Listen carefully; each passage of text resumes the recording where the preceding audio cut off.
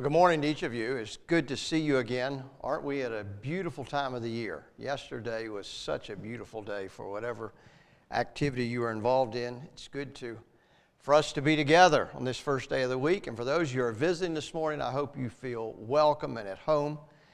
I hope that the message this morning can be an encouraging one for us. This morning I'm speaking on a subject that we've not addressed here perhaps in some time. I invite you to open your Bible this morning to Romans chapter 14. We have been doing a series the last couple months on examining biblical truth and then applying it. And this morning I want to turn our attention to a bit of a different subject. The title I've chosen this morning is Glorifying God with Disputable Matters.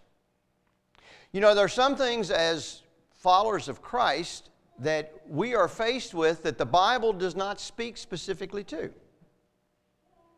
And so this morning I hope that from the outset, and I'll try to remind you as we go through, that you understand there's a difference between disputable matters and matters that the Scripture speaks to.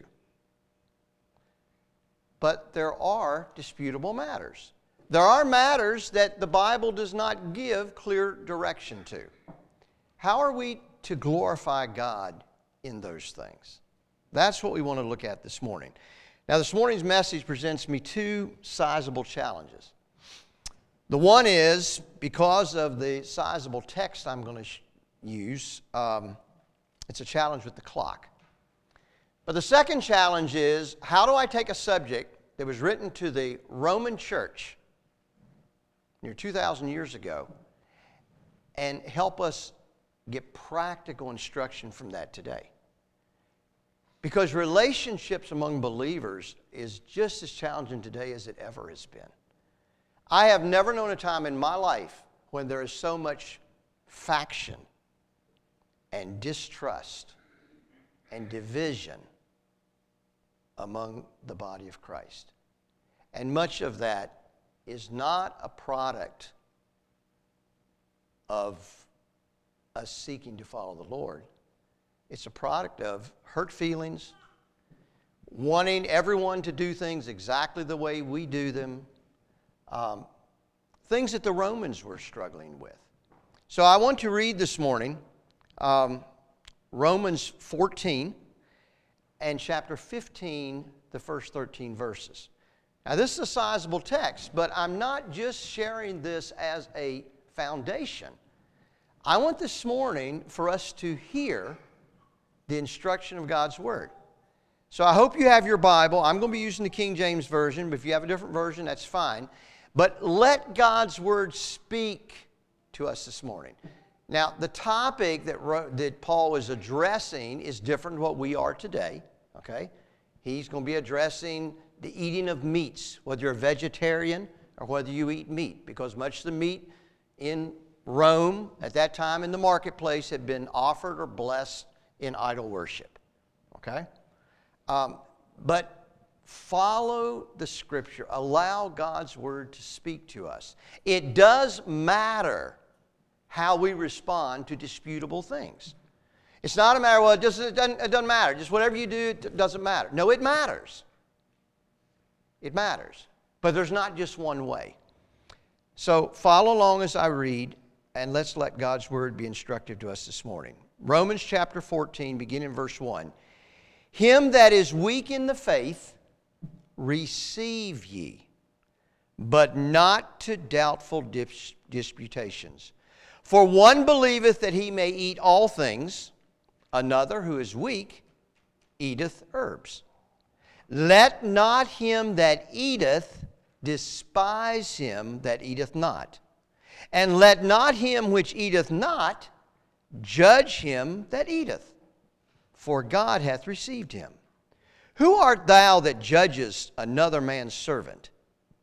To his own master he standeth or falleth. Yea, he shall be holden up, for God is able to make him stand. One man esteemeth one day above another, another esteemeth every day alike. Let every man be fully persuaded in his own mind. He that regardeth the day regardeth it unto the Lord, and he that regardeth not the day, to the Lord he doth not regard it. He that eateth, eateth to the Lord, for he giveth God thanks. And he that eateth not, to the Lord he eateth not, and giveth God thanks. For none of us liveth to himself, and no man dieth to himself. For whether we live unto the Lord, and whether we die unto the Lord. Whether we live, therefore, or die, we are the Lord's. For to this end Christ both died and rose and revived, that he might be Lord both of the dead and the living. But why dost thou judge thy brother? Or why dost thou set at naught thy brother?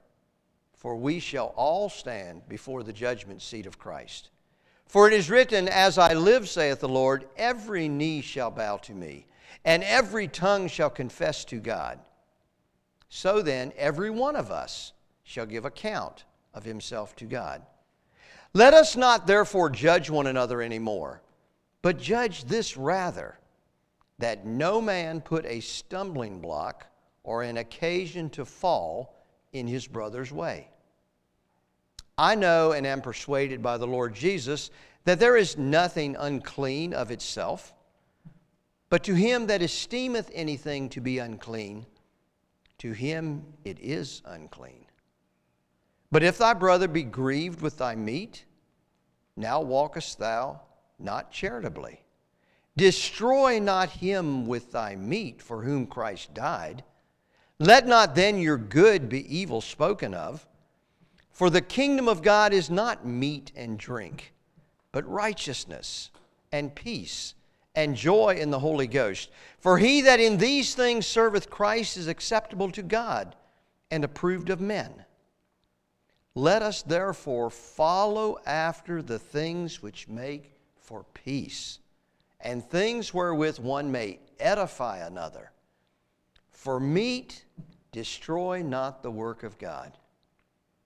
All things indeed are pure, but it is evil for that man who eateth with offense. It is good neither to eat flesh, nor to drink wine, nor anything whereby thy brother stumbleth, or is offended, or is made weak. Hast thou faith? Have it to thyself before God. Happy is he that condemneth not himself in that thing which he alloweth. And he that doubteth is damned if he eat, because he eateth not of faith. For whatsoever is not of faith is sin. We then that are strong ought to bear the infirmities of the weak, and not to please ourselves. Let every one of us please his neighbor for his good to edification.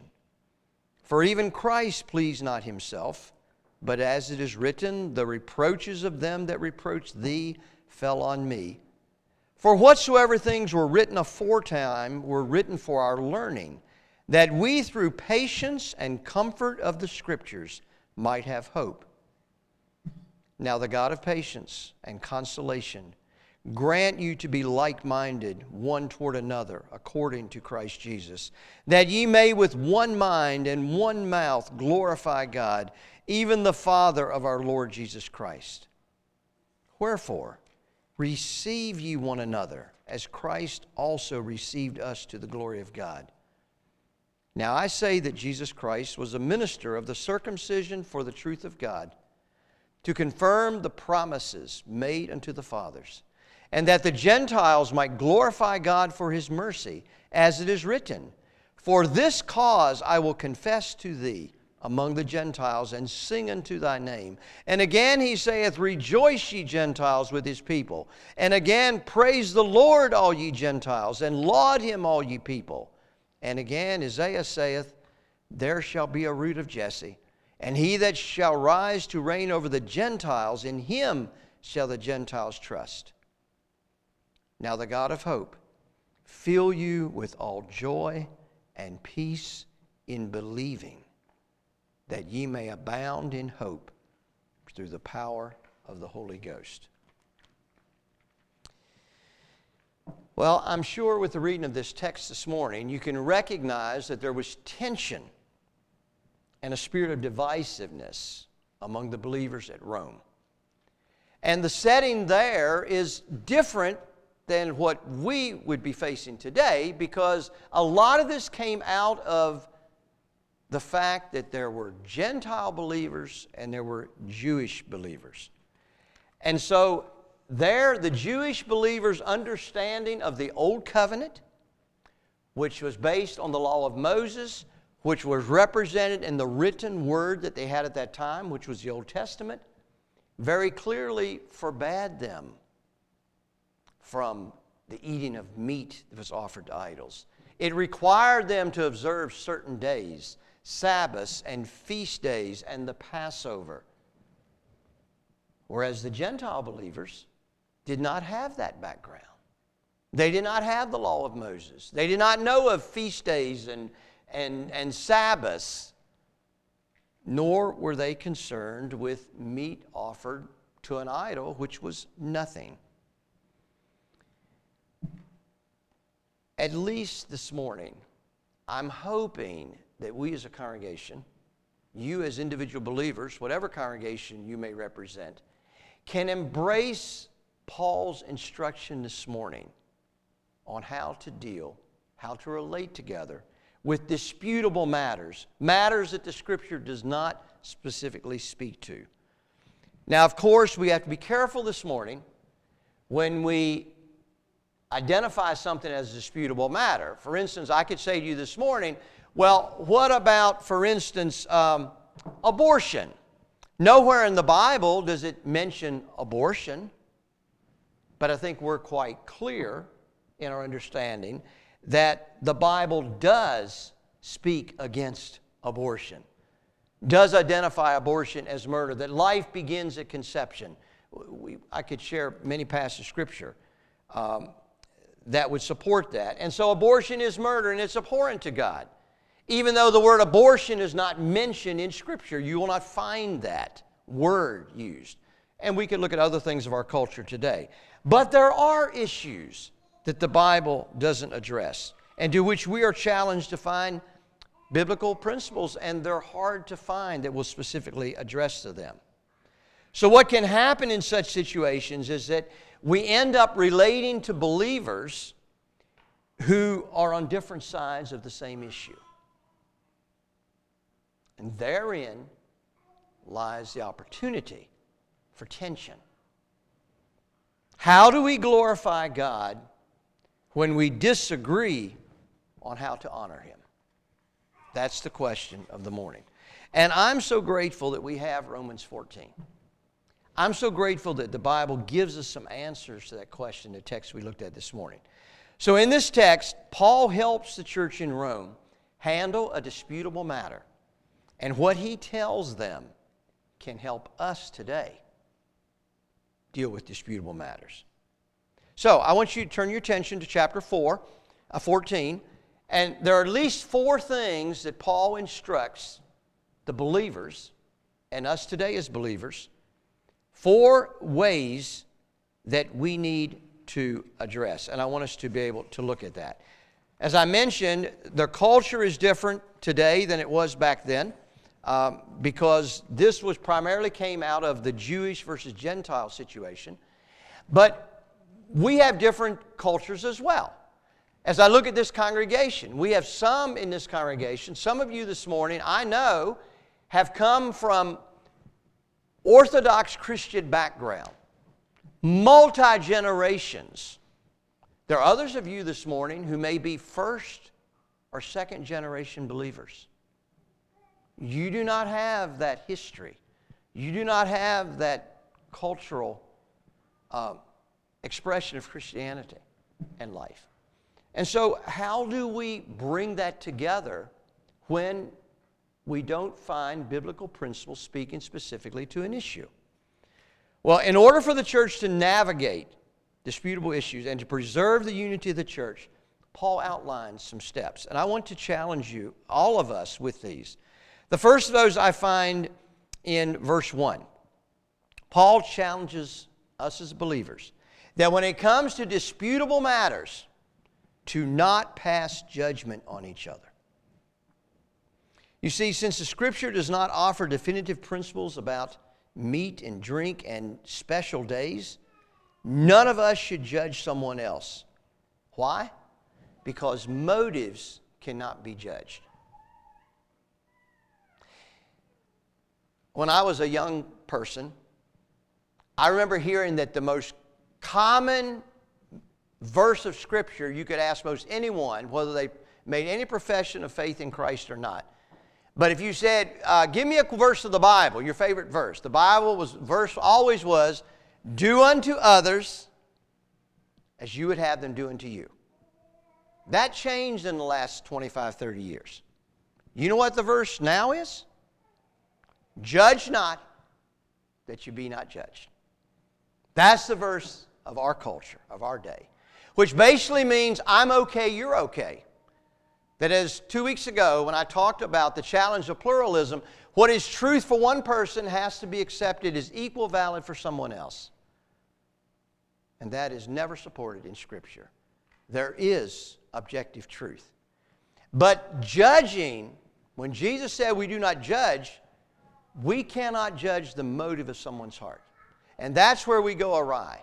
We can see what someone does, but why they do it, that's where we go awry. How many times have we said, but they know better? Do they? Do they know better? Maybe sometimes they do. They did that just because of this. Was that the reason? That's where we get in trouble, judging motive. And Paul challenges for us not in disputable matters to pass judgment on one another. You see, a believer cannot look at another believer and rightfully say, you don't love the Lord as much as I do, because you respond differently to that matter. We cannot do that. And when we do that, we allow our adversary to create undue tension and strife and division. Well, the second, Paul says, believers should withdraw from doing those things that might cause another believer to stumble spiritually. Look at verse 13. Let us therefore judge one another, therefore judge one another anymore, but judge this rather, that no man put a stumbling block or an occasion to fall in his brother's way, to cause our brother to act against his conscience. We find it also in verse 20. For meat, for the sake of meat, for what you eat, for that reason, do not destroy the work of God. You see, it's in our culture today, it's all about my rights. Well, I have a right to do that. You may have a legal right to do that, but in the body of Christ, you do not have a right to destroy the work of God in someone's life. Paul says, do not do that. Do not do that. We find verse 21. It's good neither to eat flesh, nor to drink wine, nor what? Anything whereby thy brother stumbleth or is offended or is made weak. Our Lord and Savior modeled humility. He came from heaven. He laid aside every right he had to save you and me. And as followers of His, we are called to be willing to lay aside rights to not destroy the work of God. That's an act of humility. And we're called to do that. The third one we find in verse 19. Paul commands believers to do whatever it takes for the sake of edification and maintaining peace. Edification is not a word we use much today. Edification means to build up. To build up. To encourage. To support. Verse 19, Paul writes, let us therefore follow after what things? The things which make for peace, and things wherewith one may edify one another. So we're in a setting with other believers. We're planning an activity. We're going on an outing. We're doing whatever. And we know we're not all from the same background. We know there's some disputable things we differ on. We can choose for that outing to structure it and to do things that build up and promote unity and peace, or we can make it divisive. We can say, well, I'm going to do so-and-so. If you don't want to go do it, forget you. That's our human nature. That's not the nature of Christ. Let us therefore follow after the things which make for peace, things wherewith one may edify another. And the last one we find in verse 20. Paul declares that disputable matters are too small to be allowed to divide the church and destroy the mission of the gospel. They're too small. Look at verse 20. For the sake of meat, do not destroy the work of God. All things indeed are pure, but it is evil for that man who eateth with offense. Well, there's a bit more to explore in this passage. Paul says that there are two groups of people in the church at Rome. And there are two groups of people in every church. I'm convinced. In every gathering of believers, there are often two groups of people. There are the weak and there are the strong. Chapter 15, look at verse 1. We then that are strong ought to bear the infirmities of the weak and not to please ourselves. Now, it might be hard for us this morning to wrap our minds around what Paul means by these categories. When Paul is referring to a person who is weak of faith, he's not talking about someone who has a lesser commitment to Christ. In fact, the believer who is weak of faith may have a strong commitment to Christ. May even have a stronger commitment to Christ than the person who is stronger in faith.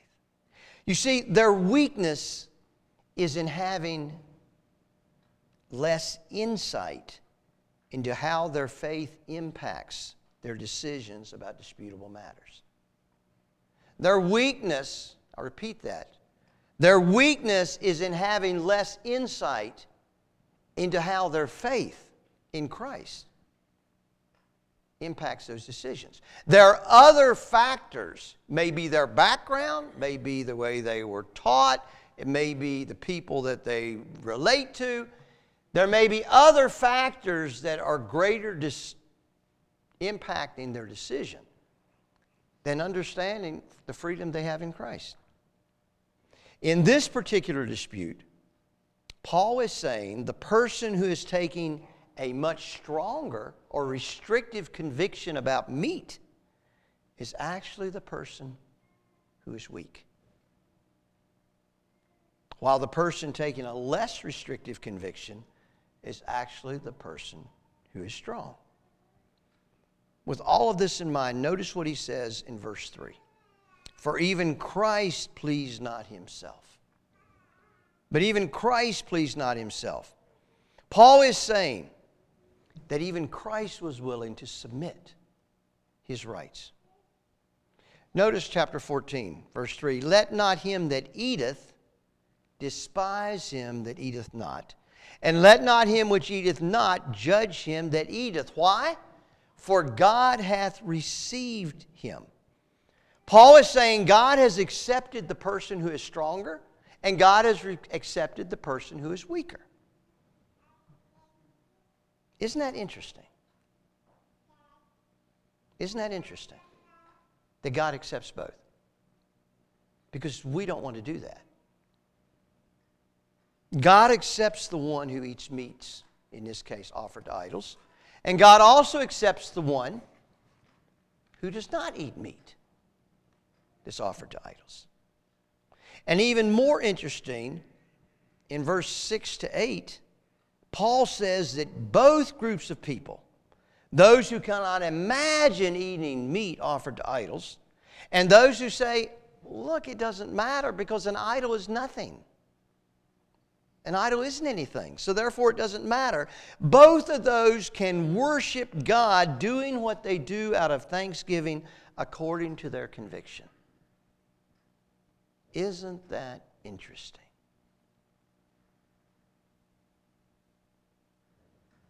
Guess what? Both groups are pleasing to God if they are operating out of their conscience and their desire to please God. You see, we often judge people thinking they can't be pleasing God. Not that way. This reality is the basis for Paul commanding believers not to pass judgment on one another over disputable matters.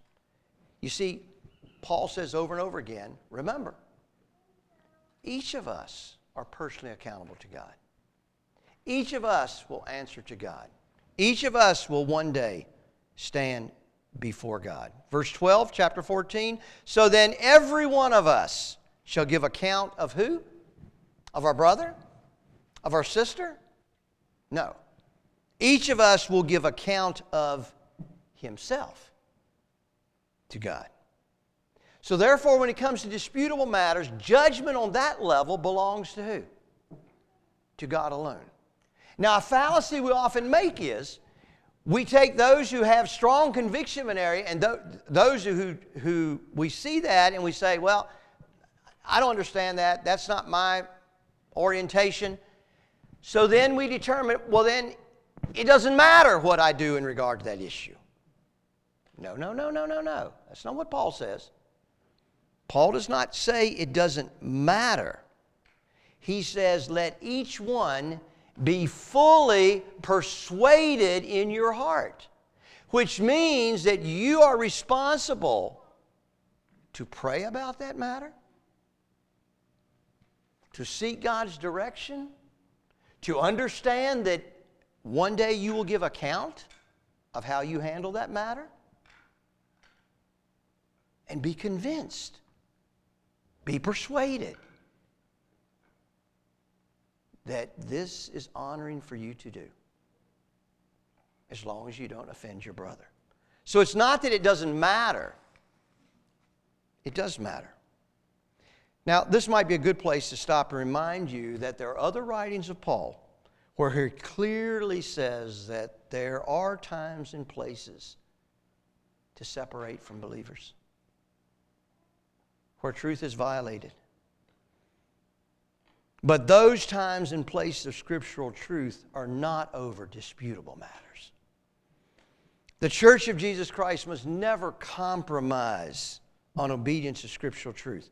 For example, if a believer denies the deity of Christ, we must separate fellowship with that person. We do not have anything in common with that person.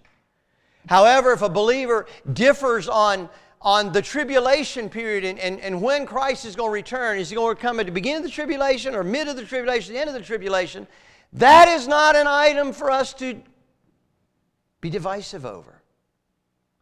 That's a disputable matter.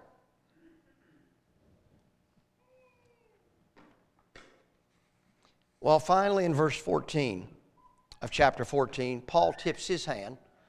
And Paul says, with the inspiration of the Holy Spirit, he declares that no food is unclean in and of itself. So this whole issue of meat, there's no food is unclean in and of itself. But then he writes in verse 17 and 18, which I think is the heart of the chapter, and doesn't this echo Jesus' teaching? For the kingdom of God is not meat and drink, but righteousness, peace, and joy in the Holy Ghost. What did Jesus say in the Sermon on the Mount? But seek what?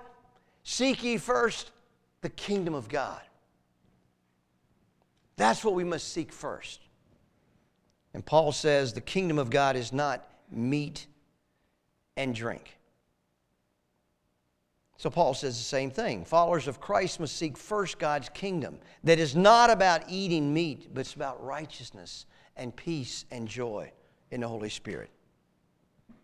Well, with these words of Romans 14:15 in mind, let me ask a difficult question. We're not wrestling today with meat offered to idols, are we? We don't have Gentile believers in this congregation and Jewish believers. Maybe you know some friends, some brothers and sisters who are saved out of a Jewish background. So what are some disputable matters in our life as a congregation or in the circles that you move in with other believers? What are some disputable matters? And how can Romans 14 and 15 help us work those issues out? Now, granted, we're not navigating a change from the old covenant to the new covenant. We're not working out tensions between Jews and Gentiles. But as I mentioned, there are tensions in every culture. I think we have our own tensions. I think there are tensions in our Christian background. I think there are tensions in our age groups. There are tensions in every generation, from one generation to another. There are tensions. So, what's an example? Wow, it's already 11 o'clock. Okay, I only got time for one. Let me just give one and we'll walk through it, okay? What's an example of a tension today that you probably see in about every congregation? How do we dress for church? I'm looking. You see, some of us believe that when you come to worship the Lord, you need to come with your best. Okay? That you're coming, you're showing honor. You're preparing your heart, your mind, your body. You're coming to worship God. That's our background from when we were little. Okay? Others of us find it much more appropriate to come dressed casually. You know, we see that God looks not on the outside, right? He looks on the inside. And so everybody should be free to come as they are, and therefore it shows that we're welcoming to everybody no matter how you come. And I hope people here have always felt welcoming. You see, the first group, believers, feel that your best that you have, whatever it is, reflects honor and respect. I mean, giving God our best. I mean, after all, if you were invited to have dinner with the president, you wouldn't show up in blue jeans. I mean, none of us would. You just wouldn't do that. If you were going to a state function, state dinner, no, you wouldn't do it. So why would you do that for church? But then others of us, the second group, believe that casual dress says it's not about the outside. That you be able to come as we are. That's the invitation always of Scripture, right? Come as you are. Don't get cleaned up first and then come. Come. Come as you are. Now, that's a disputable matter that in some church, among some believers, creates tension. Maybe you've been part of that. But it doesn't need to be so. You see, our problem surfaces when we openly or subversively demand that our response to a disputable matter must be validated by the support of others. That's where our problem gets in. It's a pride issue. Okay? So if I think I want to dress up for Sunday, then I can believe that if you don't dress up, that somehow then that's saying that maybe I shouldn't dress up. It's not saying that at all. Let each person be fully persuaded in his own mind. That doesn't mean that it's not something to think about. No, it is something to think about. It is something to make decision about. But we can make decisions about those things without it being divisive. You see, I'm thankful that I've not sensed that to be a problem here. Maybe it's more of a problem. Maybe people just don't talk about it. I see people dressing very well for Sunday. Suits, ties, dresses, really nice. And I see other people in blue jeans and tennis shoes and barefooted and,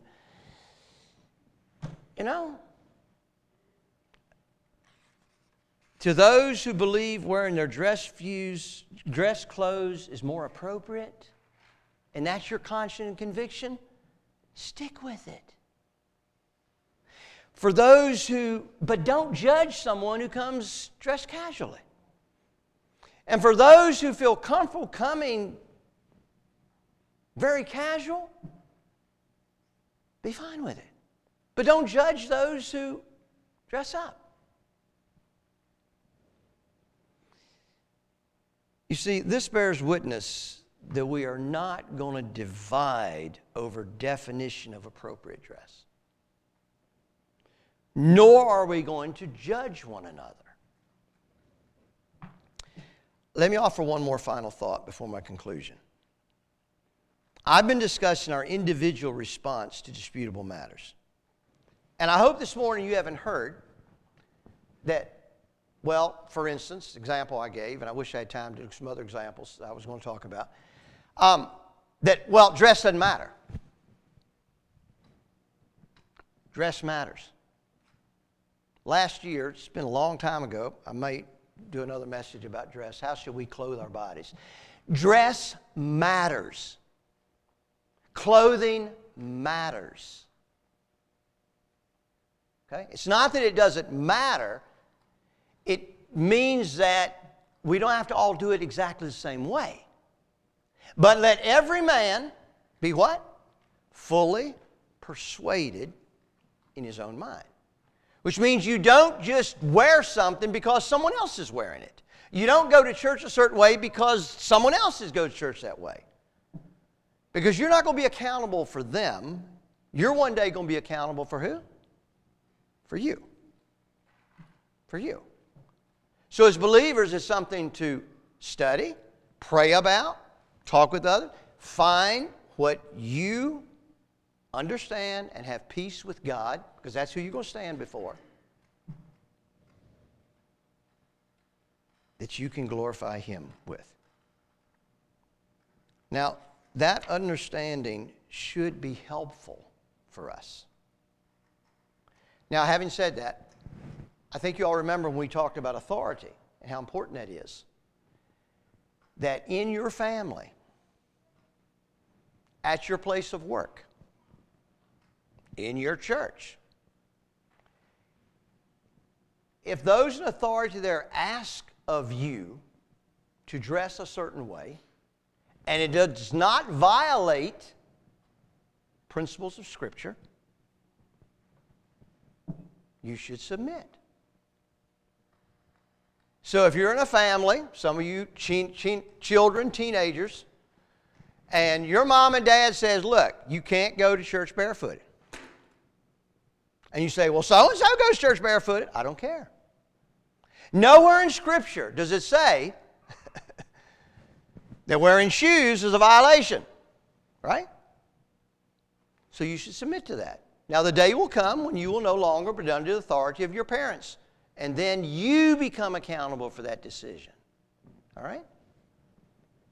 So this does not, the message is, when it comes to disputable matters, this does not in any way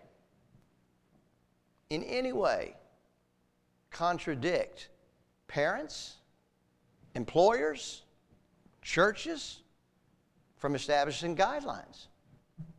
Okay?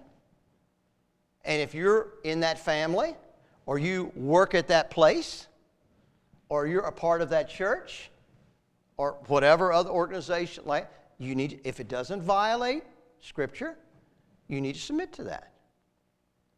Okay? But it doesn't need to be divisive between you and other believers. Because someone else that works at a different place, or is in a different family, or is part of a different church, it doesn't mean necessarily that in that matter of disputable matters that they're wrong. You're part of a church that everybody dresses up. And then, someone's at church that, man, we just, That doesn't mean they're wrong, nor does it mean you're right. Do you understand what I'm saying this morning? You see, I am so convinced that so many of the problems in relationships among believers are caused by things like this. And may it never be so. We must not allow our adversary to destroy us in this way. In disputable matters, as well. Always remember this. And you've heard me say this over and over again. The why is what? Always more important, Maddie, than the what. Why you do something or don't do it is more important than what you're doing or what you're not doing. That's where we get in trouble. And Paul says, let every man be fully persuaded of why. Why are you doing what you're doing? Is it to be acceptable of other people? Is it to be like other people?